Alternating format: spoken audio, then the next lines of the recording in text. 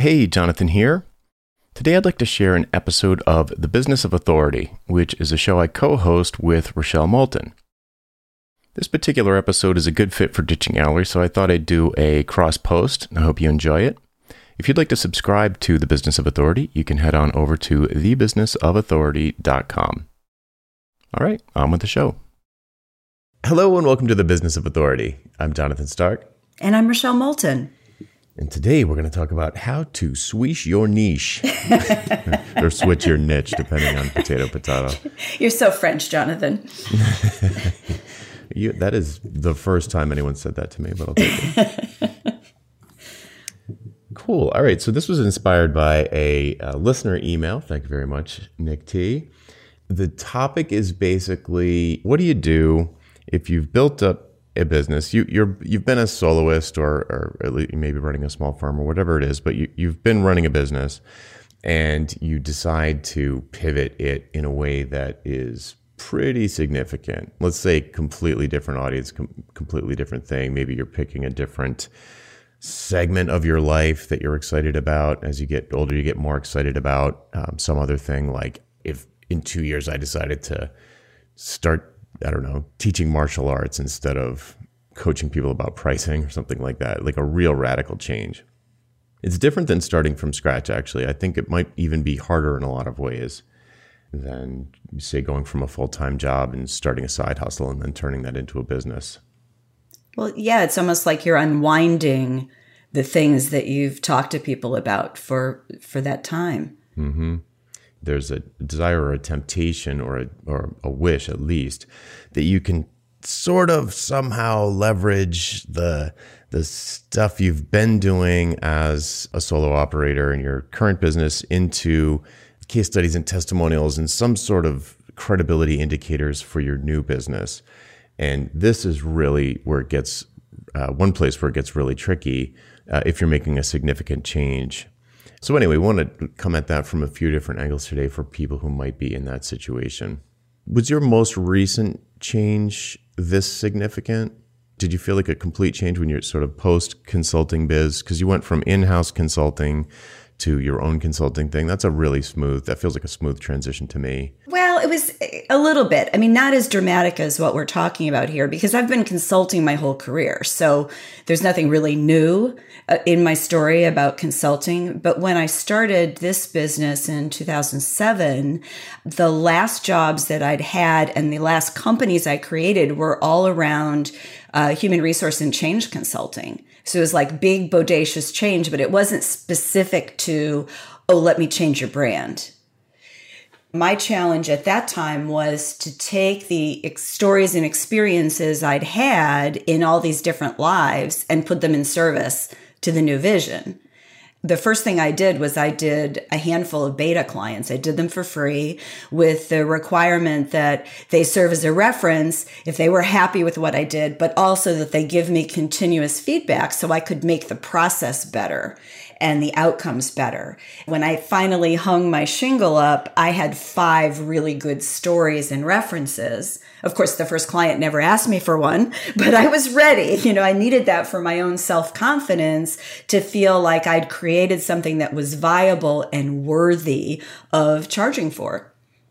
Well, it's going to be a short episode because that's the same thing I'd recommend. But it maps completely to my experience and what's worked for a number of my students who have been in this situation. So I kind of like to define the problem a little bit first, because maybe there are people who aren't in this situation right now, maybe will be in the future. And if we describe the kind of problems that come up, they'll recognize it more easily and maybe be a little bit more entertaining too. In the past, for a long, long time, I was into some kind of tech development / consulting / training. So since 2002, when I left my in-house application development job and I just smoothly transitioned into a consulting firm that did the same thing, slowly worked my way up at that firm, became like management level VP. Then I went solo from there and did the exact same thing, but I wanted to do it value priced instead of by the hour, which is why I went solo. So then I was doing the solo thing, but the very same thing. And I had a reputation. I was writing for the magazine and stuff, and that had all happened while I was at the consulting firm. So when I went solo, I wanted to take advantage of that. I didn't want to leave that all behind. I knew if I jumped straight to a brand new thing and went solo at the same time, I was going to be in big trouble. So I went solo first, got my legs under me, which few months, maybe a few mortgage payments. And I'm like, okay, I've got this. I did what I refer to as like a half pivot, where I was well known for FileMaker development, which is like a database platform. And I started doing FileMaker web development for the web. And so it was still appealing to my same audience. And then once I felt like that was under control, right around then the iPhone came out, and I switched over to just web for a little while. Then I switched over to like mobile web. And so it was always a progression where I could still point back to jobs I had done previously and in the past year or two, and it still made sense. It still was like a credible story to tell. It all made sense. And then in 2016, I published Hourly Billing is Nuts, which was for a completely different audience. It was like going meta and talking to my colleagues instead of my customers. And that was where it got really weird, because I had all of my stuff for my mobile consulting business at jonathonstark.com. And I'd spoken at over 100 conferences, and there were like videos all over the place of me talking about mobile. I had at that time 10 years of tweets about mobile. I was pretty much inactive everywhere, social media except for Twitter, but I had like a huge history of activity in this particular space, and it was all associated with my name. All of this stuff, I was basically like, well, I'm going to have to chuck this all out the window. And what I tried to do was ramp that down while I ramped up a new website, which at the time was called Expensive Problem. Published the book, ramped up the new website. I barely put my name on the website anywhere, and because I imagined that customers would be confused, because I had existing customers, that I imagined that they might be confused by it.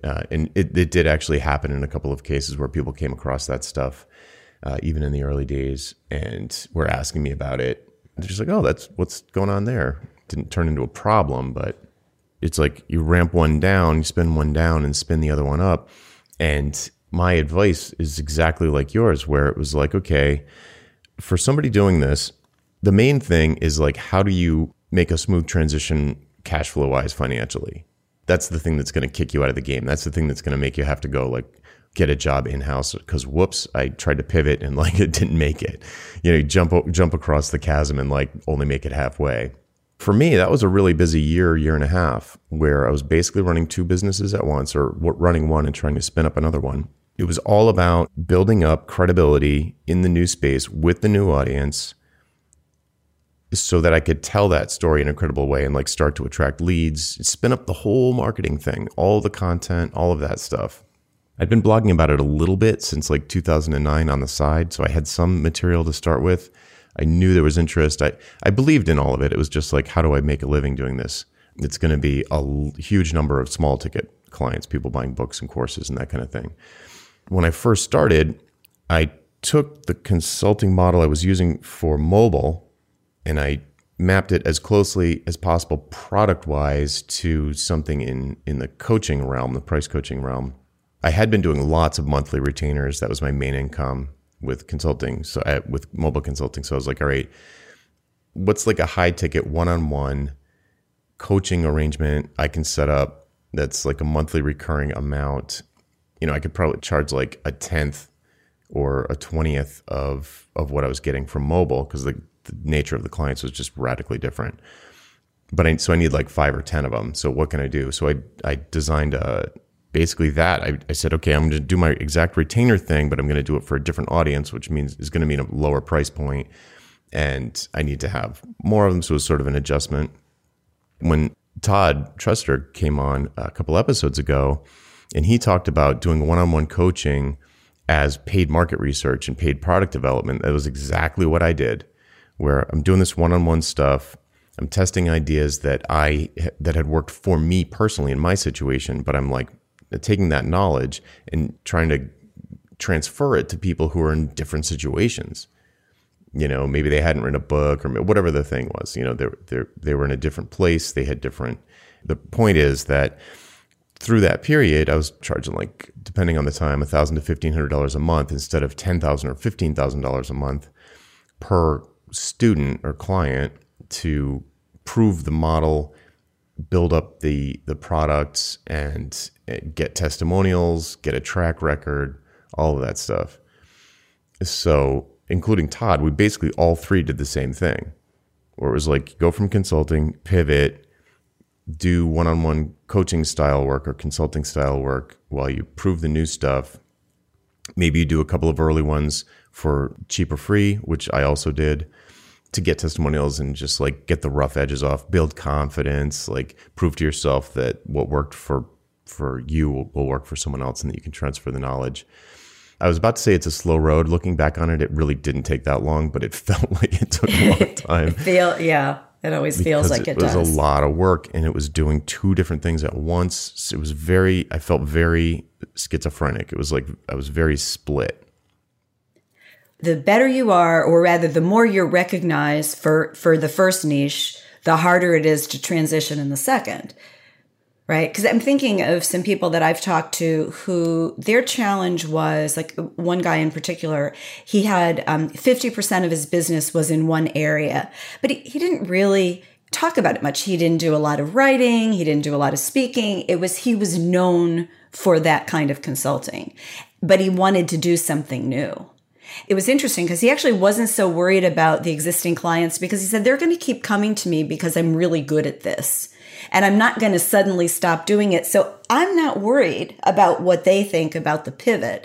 In the situation you described, you had to worry about it, right? Because you're getting your work from that public persona. There's a lot of information out there and people are finding you because of that.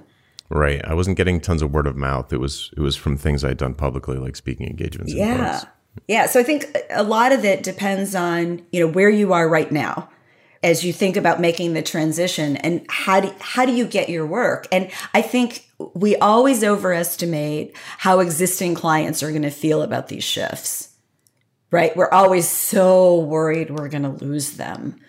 And it typically doesn't happen that way. They don't even go back and look at your website. They don't care what your message is unless you ask them for a reference of some sort, and then they have to describe to someone what you do for them. I mean, they just don't, your stuff is not on their radar. Correct. Yep. The one place where I think it got on my old clients' radar was social media, because I did have people that followed me there, and I'm starting to tweet about stuff, linking. I started a new podcast that wasn't really for their space. Like I have an old podcast that was tech focused, and I was continuing to do it. I still do it, and I created a new podcast that was around ditching hourly billing, and I'm tweeting about it, and they're like, "Wow, we listened to his other podcast, so maybe we should check out this one." And they listen to it. It's like, well, I can hear it's the same guy, but what is this? I mean, just total disconnect. Yeah. There was a while when I tried to have them coexist on my main website, jonathonstark.com, and it just got so bizarre and weird. Like I went on Clients from Hell, which is a really popular podcast and blog for freelancers. It was like part of my new audience. And so like I was going to have this influx of traffic when the episode went live. So like, here's my consulting website. And at the top, it's like, did you hear me on Clients from Hell? Click here for the bonuses that I talked about on that episode. If at the same time I was running some sort of, LinkedIn social media campaign directed at credit union presidents. And they're like, oh, who is this guy? And they click through. I'm like, Clients from Hell, what? Like, what is this? It's just such, like, on the one hand, you just have these two different audiences that don't mix at all. Existing clients, they're not going on your website. Why would they? There's nothing there for them.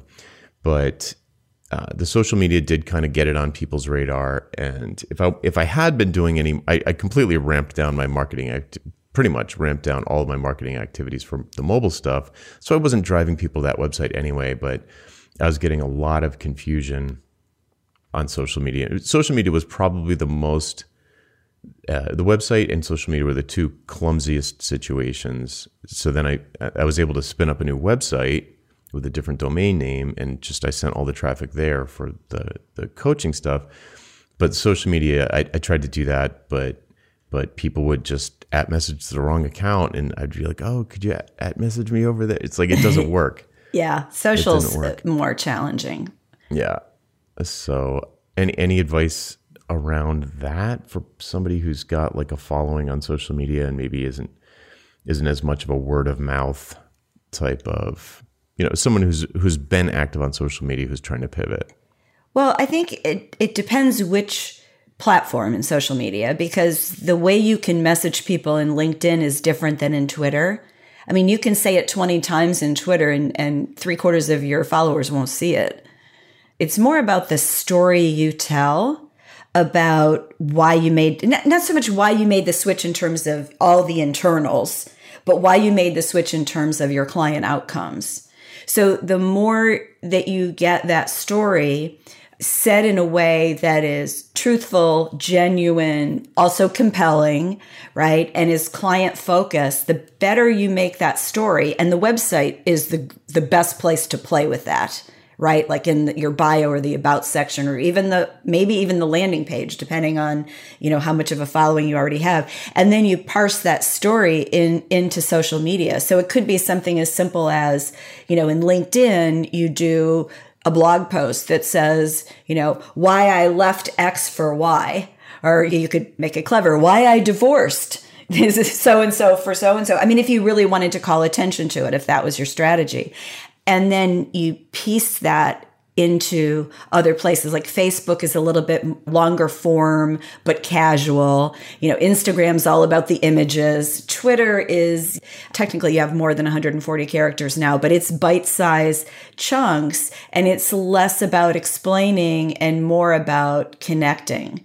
So I think in Twitter, the challenge is to keep, it's like you're dropping breadcrumbs to get them to the new stuff. And sometimes it's okay to mix two, and other times it isn't. Like Twitter wasn't around when I made my last shift. And I don't think I would have, I just don't think I would have mixed it. Completely different audience.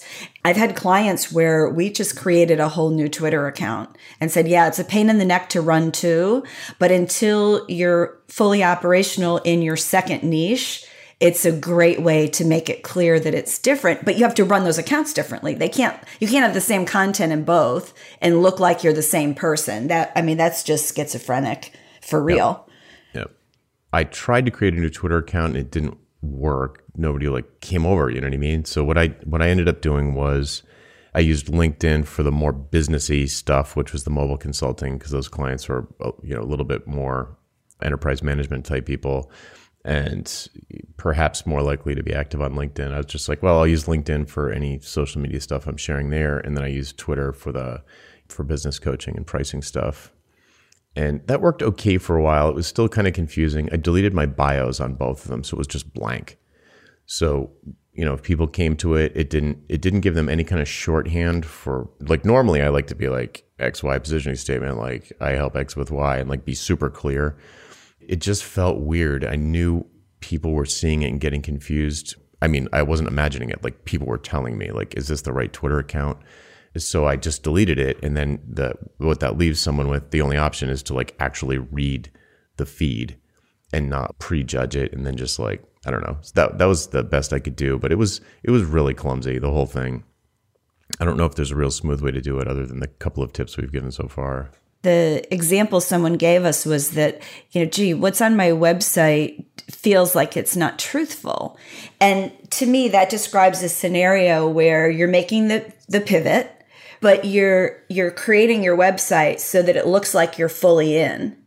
And I think that's when it feels not authentic, because it's almost like the imposter syndrome, right? I've said I can do all this, but I don't have any proof. Or I don't feel confident. Maybe you have the proof, but you don't feel confident in your abilities. I spoke to somebody that way recently who'd learned from a master and was really having trouble believing in his own head that he was ready, right, to take on those kinds of assignments independent of the master. So you have to find that way, not just for your own confidence, but to also build your future clients' confidence in you. I don't think it's your X one day and your Y the next day. There's always a transition. It's got to be in the story. I talked about breadcrumbs. That's what it is. It's the breadcrumbs that you lay. And part of that is the story that you tell about the shift. And there's usually some passion around that. You don't just wake up someday and say, oh, I'm going to start talking to consultants instead of credit unions. There's a reason. And the reason might be complex. You might not, you might be able to tell it in a soundbite. And even if you can, you still want the breadcrumbs, because that's what engages people, is that, that meatiness of your story. And it's all back to who you're serving. So the better you can get that story, and I mean in a very genuine way, you're not making this stuff up, but the better that story, the more emotive, the more connective the story, the more connective tissue you build with your clients, the easier the transition. I do think that's important. I feel like appearing out of nowhere as this new thing without any kind of backstory in these days, this new age of internet, sort of social media profiles and like web history and all of that. If you're like, you've already had a career and you're like making a completely new one, I feel like it would undermine your credibility. I know that, I'm kind of technical, and if I come across a new person and they're putting forth like maybe some ideas, like, who is this person? Like, if I come to a blog post and there's no date or name on it, I have a hard time digesting it, because I can tell that with those pieces of information, I kind of want to know, well, who's talking to me here? Like, I want to know who's talking to me, and I want to know if how old it is. And maybe it won't matter. Maybe it's a classic. Maybe it's a blog post from 1965. But I want to know that. Like, has it stood the test of time versus is this brand new? It doesn't have to be old. It doesn't have to be new. I just want to know what the context is so that I can kind of keep that in my head as I'm reading the information. Like, for whatever reason, I haven't really analyzed it a lot, but I do know that when I come to a blog post with no author's name and no date, I'm probably not going to read it unless someone I trust sent me there and said, you got to read this. Just having like no history and just showing up out of nowhere feels really weird to me. Well, and a lot of people will do research. And because you've said something and they're interested in becoming a client, or we get this sometimes when people pitch us to be guests on the podcast. So I'm going to look and see how much traffic their website is getting. I want to see what they talk about, what they write about, what they speak about, because this is about speaking. People will look at that, and you've got to have a robust presence. It doesn't all have to be website. I mean, the website is kind of mission central for it, but you've got to have that robustness to it, or it feels false. And that's when people think, that person isn't the real deal. So you just mentioned traffic to the website. So imagine a situation where you've got a website. It's for your old business that you're going to be slowly working your way out of. There's sort of two situations that I see, and one is much more common than the other. The less common one is that you have tons of traffic to the website. Let's say you've just been some sort of, financial planning guru, and you've got you've got all these links back to your website and all these articles. There's a temptation to be like, well, my new thing has nothing to do with that, but I've got all this traffic. Isn't there some way that I can kind of move it over to the new site? And my knee-jerk reaction to that is no, because that's the wrong traffic. Like, if it's that big of a pivot, I'm kind of like, unless it's something like you making a big announcement on your website, like, I'm not doing this anymore, I'm going to be doing something else. Here's the reasons why. To kind of try and sort of mush the traffic over to your other site, that feels a little skeezy to me. To try and be slick about it, or underhanded or sneaky about taking that traffic and somehow funneling it into your new thing, I'm like, I don't like that a lot. But the good news is, not that many people have tons of traffic to their website and are also thinking about pivoting their business. I mean, certainly there are, but the vast majority of cases, people I talk to, even who have successful consulting companies, and we're just talking about making some tweaks to their website, like changing the headline on the homepage, and they're not even pivoting, they get all panicky about it because they're afraid that people are going to flip out. And I'm like, well, how much traffic do you get to your website? Like, I don't know, like 500 views a month. Like, how many leads did you get last month from the website? 0, 1. Like, so really what is the risk? Like, you're not risking anything, but people's identity is so tied to their website. And it's like, and it's been the way it is for like forever, with the possible exception of sporadically updating the blog. They really probably haven't changed their homepage in a real long time. And yet somehow they feel like changing it is this very scary thing. If you're not getting that much traffic to your old website anyway, it's not really doing anything for you. And I like it kind of like the way you described it, where it's kind of this playground for you to figure out what your new language is going to be, maybe on your about page. Or I would probably do, if it was me, I would do it on my about page, where I kind of like explored the reasons for the shift and got really personal and talked about those sorts of things. It's one of the few places on the website where I think it's okay to kind of like navel gaze and like really get into your own stuff. Yeah, it's your page. Yeah, right. And it's not the homepage. Like, people went there on purpose. Yes. To find out what's going on. Well, I think the other thing when you think about somebody with a bigger audience is that there's a trust issue here. And typically you have a big audience, or you're getting a lot of traffic, let's put it that way, because you're doing something that's interesting. People are clicking on something and you're building trust. And so in my mind, you have that audience. There may be a way for you to take them with you on the pivot, but the only way you're going to do it is by being really transparent. Super transparent. Exactly. Yeah. I agree 100%. Yeah. And I'm sure you've had the same experience where somebody who's a minor internet star and you're letting them into your inbox because they're interesting. They're giving you some value, and then they pivot. And you feel it. You feel like they're trying to suck the money out of your wallet versus trying to help you with a problem. Here's a tip that I think is useful for folks who are overly, I think in most cases unnecessarily, but feel very uncomfortable about letting their existing clients know about the possibility of this pivot or the impendingness of this pivot. And I talked to other people too who aren't sure about the pivot and they want to experiment. Like, it might not work, and they know it might not work. And if it doesn't work in 6 months, they're going to try a different one, and then they're going to try a different one, because they're more entrepreneurial and they're just looking for an opportunity more so than like what we normally talk about. But it's the same sort of question where it's like, how do I experiment with reaching a new audience without completely starting from zero? Is there anything that I can leverage from my existing site, or any background that I can use? Actually, another case this comes up is when people are still working for an employer and they don't want the employer to know that they're kind of experimenting with starting their own things. All of these things, I think, is sort of under the radar strategy while you test the waters might be helpful. And for me, what that means is operating in, I would probably start by just seeing if I can get a mailing list going and spreading the word through email, direct message, private areas, where you get super specific on who you're trying to reach, who you're trying to help, what pain you're trying to help them with, or what your big idea is, like whatever the reason is, and then like what's your promise.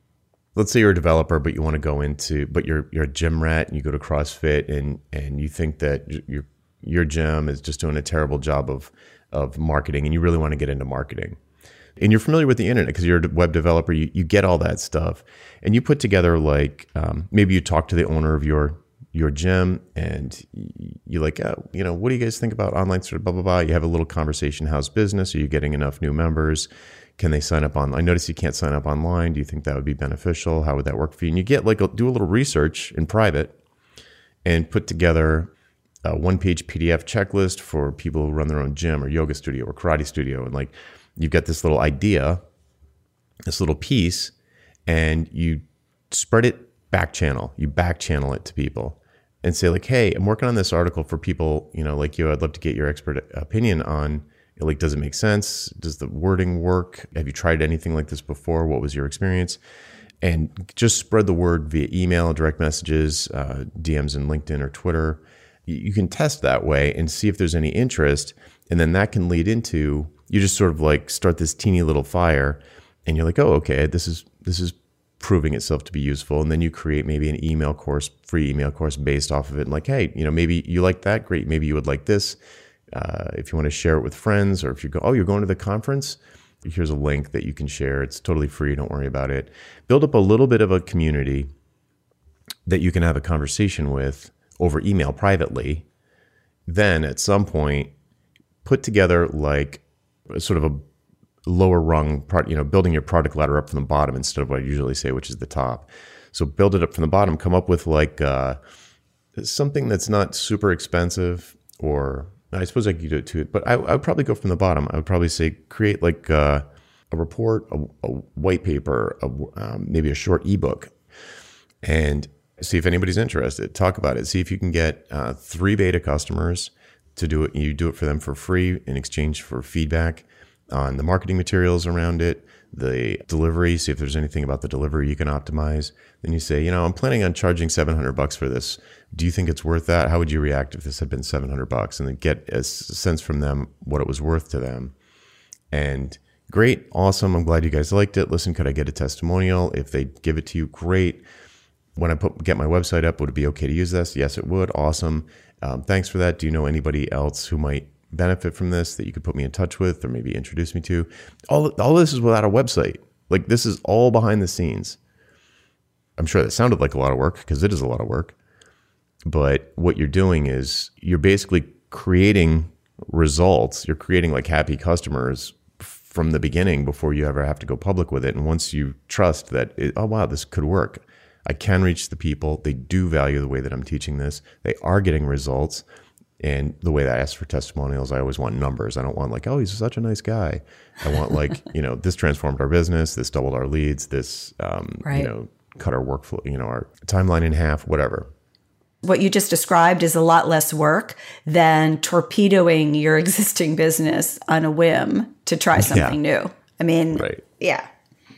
Yeah. So this under the radar stuff where you can build your own confidence, start to get a small audience going, and get this sort of conversation with the space underway. I think it's a sort of side hustle approach, but it is under the radar and it builds that confidence. And I did do some of that personally, although it was a little bit more public than that. It probably would have made it easier for me if I had been a little bit more under the radar with it, to be honest, because I had a lot of, it might have been imagined, it might have all been in my head, but it felt really, really awkward to have those 2 websites up at the same time and the 2 social media accounts going. It was like, oh. Coming back to the topic of leverage and Todd Tressiter's ideas, is that there might be an opportunity for you to leverage the old business.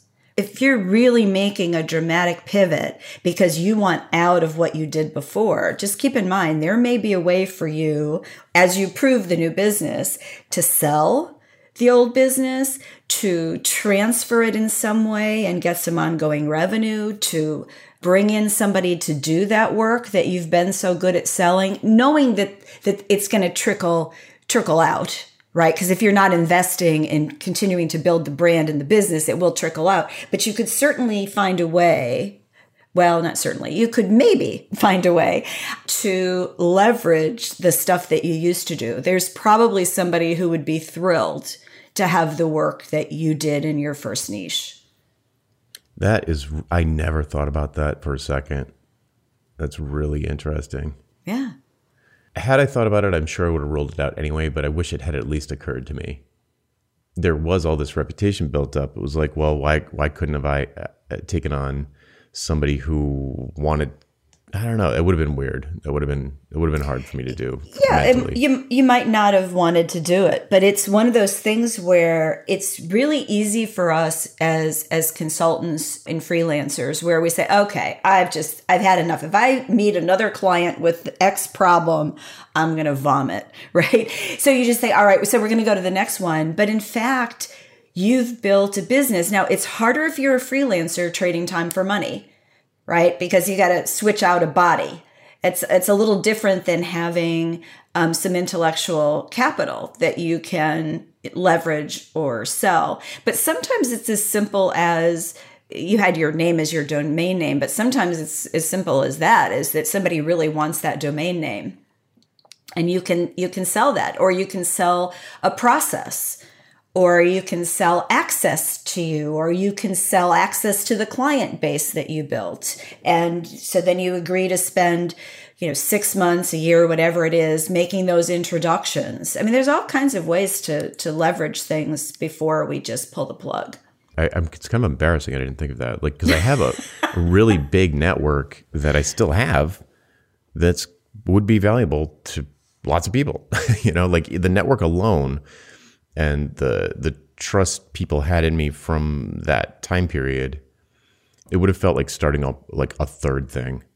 If I was going to it's like pivoting the old business, like I've got the old business, then I'm going to pivot that and also start a new one.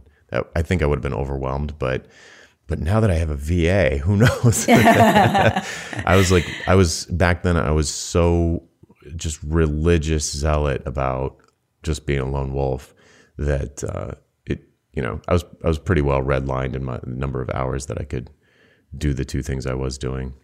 Well, and it's not easy. I mean, I've sold a company and I was there for the transition, and it took longer.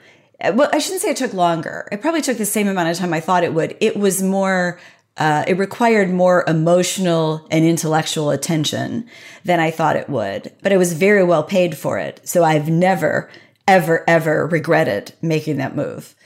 So yeah, I mean, you just have to decide whether it's worth it to you. And, and we all make choices based on the value that we ascribe to it. Mm-hmm. You're still thinking about that, aren't you?